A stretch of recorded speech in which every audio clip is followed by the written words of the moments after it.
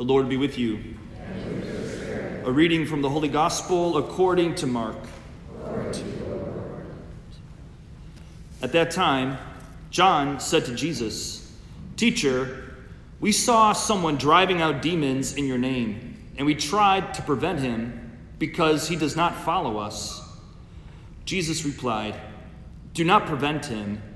There is no one who performs a mighty deed in my name who can at the same time speak ill of me. For whoever is not against us is for us. Anyone who gives you a cup of water to drink because you belong to Christ, amen, I say to you, will surely not lose his reward.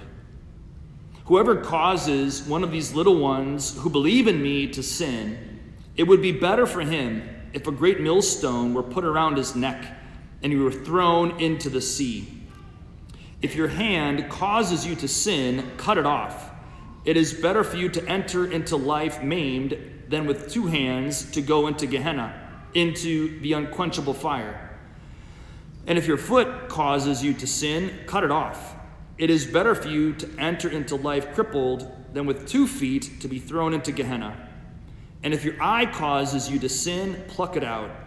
Better for you to enter into the kingdom of God with 1 eye than with 2 eyes to be thrown into Gehenna, where their worm does not die and the fire is not quenched." The Gospel of the Lord. Praise to you, Lord Jesus Christ.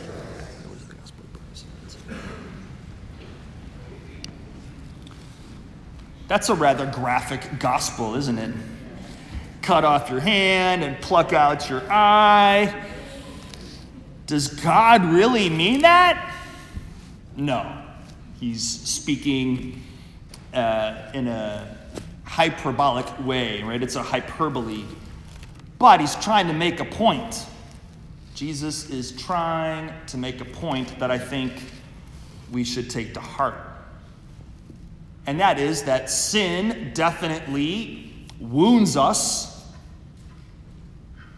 Sin can, in a sense, make us less than human, in a sense, because Jesus, the author of our human nature, of our humanity, he knows what will make us happy.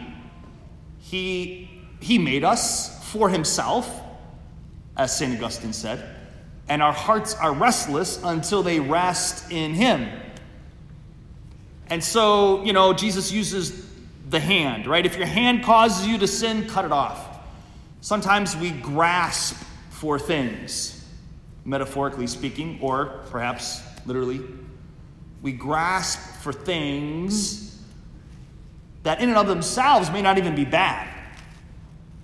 But if we make those things an idol, if you will, if we really rely on them to make us happy, we're missing the mark.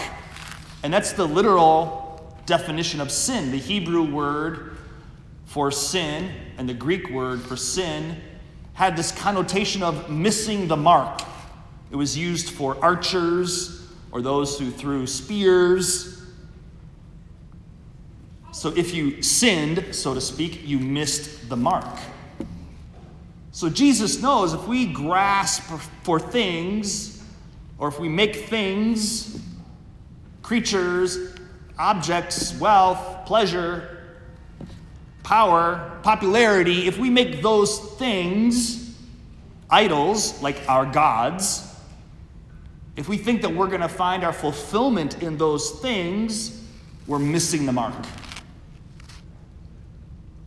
And that's crippling. That is crippling. That's the word I was looking for earlier. Sin cripples us, in a sense. It cripples us. And that's why Jesus is speaking so strongly. It's because he doesn't want us to be crippled, so to speak, by sin. Rather, he came, as he said himself, that we may have life and have it abundantly. Have it to the full. He wants us to be happy. And from the very beginning, ever since Adam and Eve believed the devil's lie that God really didn't want to make them happy, we've been wrestling with our own fallen nature, with all the effects of sin that have been crippling, literally. So Jesus wants us to take this seriously. The challenge is, I think, oftentimes, that we can confess a sin, or we can apologize, or ask God for forgiveness, or ask one another for forgiveness. But sometimes we have a hard time stopping the cycle of sin if we tend to fall into a sin habitually.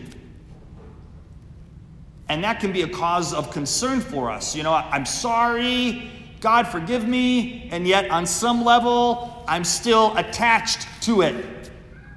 I find it hard to not grasp. I find it hard to let go. He also mentioned your foot, right? So if your foot causes you to sin, cut it off. Like, do you find yourself going somewhere that you shouldn't go? Right? And it's hard not to go there, right? As much as you know you shouldn't go there, you go there. Right? So we all wrestle with that. We all feel that. Nobody here, including Father Jason, is exempt from that struggle. And so that's where God's grace comes in. Remember, Christianity is a religion of grace. It's all about Jesus. But what did Jesus give us? He gave us his Holy Spirit. His power, his presence. And it's that grace working in us that transforms us then, that heals us. It's his love, you could say. And as we receive that love, then we realize who we are. God loving on us, so to speak. God loving on us, blessing us, telling us the truth, communicating his love, his affection for us as his children, so that we recognize who we are. That we appreciate who we are because of him. God really wants you to know that you are good. Right in the book of Genesis, it says, God saw all that he had made, and it was very good. It was very good. So God wants us to know that we are very good.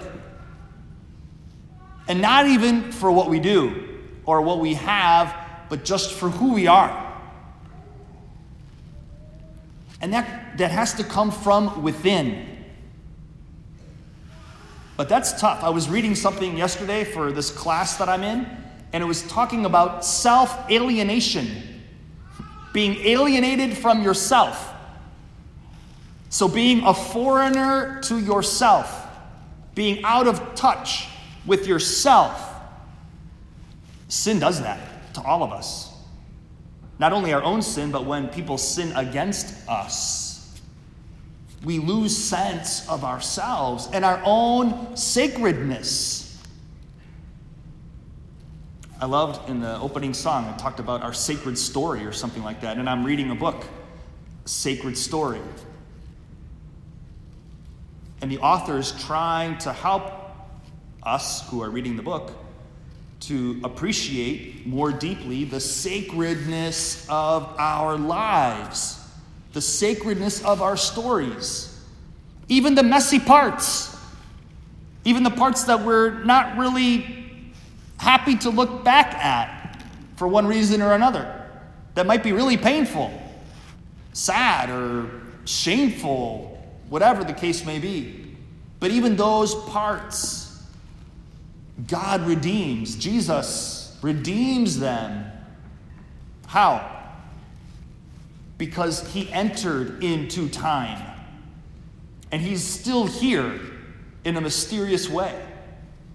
Even though we know he's in heaven at the right hand of the Father, we also believe and know that he's here in the Eucharist. And not only that, but that he's in our hearts because of the baptism that we've received. So Jesus is in time and outside of time at the same time. We can't really comprehend that. All that to say that the Lord knows. He understands what you've gone through and where you're at and what you might be struggling with or how you're looking to grow. He knows, he understands, and he wants to help. He wants to look at you with love. He wants to bless you. He wants to give you his grace, his strength to overcome the sin in your life and the sin around you, to operate at a different level, so to speak, to operate in the order of grace, in his friendship, and not just get stuck in a pattern of sin and death, which is debilitating, crippling. So there's so much more to our lives than that pattern, that vicious cycle that you might be in, or the sadness or the depression that you might find yourself in. The Lord wants to shine his light in all of those places and to bring redemption and healing and growth. That's what he is offering us. That's, in a sense, what we celebrate here. I know it's a vigil mass, but every Sunday we are celebrating the Lord's Day, his victory over sin and death. So we should be celebrating, in a sense, here that yes, we have a Savior who is risen and who is victorious over the grave and what put him in the grave, namely sin. And so yes, although we are all broken and this world of ours is broken in so many ways, it's not hopeless. Your situation isn't hopeless. The world's situation isn't hopeless, because we have a source of hope, our living hope, Jesus Christ. So as we continue with this Mass, dear brothers and sisters, let's pray that we can hear the Lord from within, reminding us of who we are, saying to you, you are my son, you are my daughter, and I want you to know that you are really good.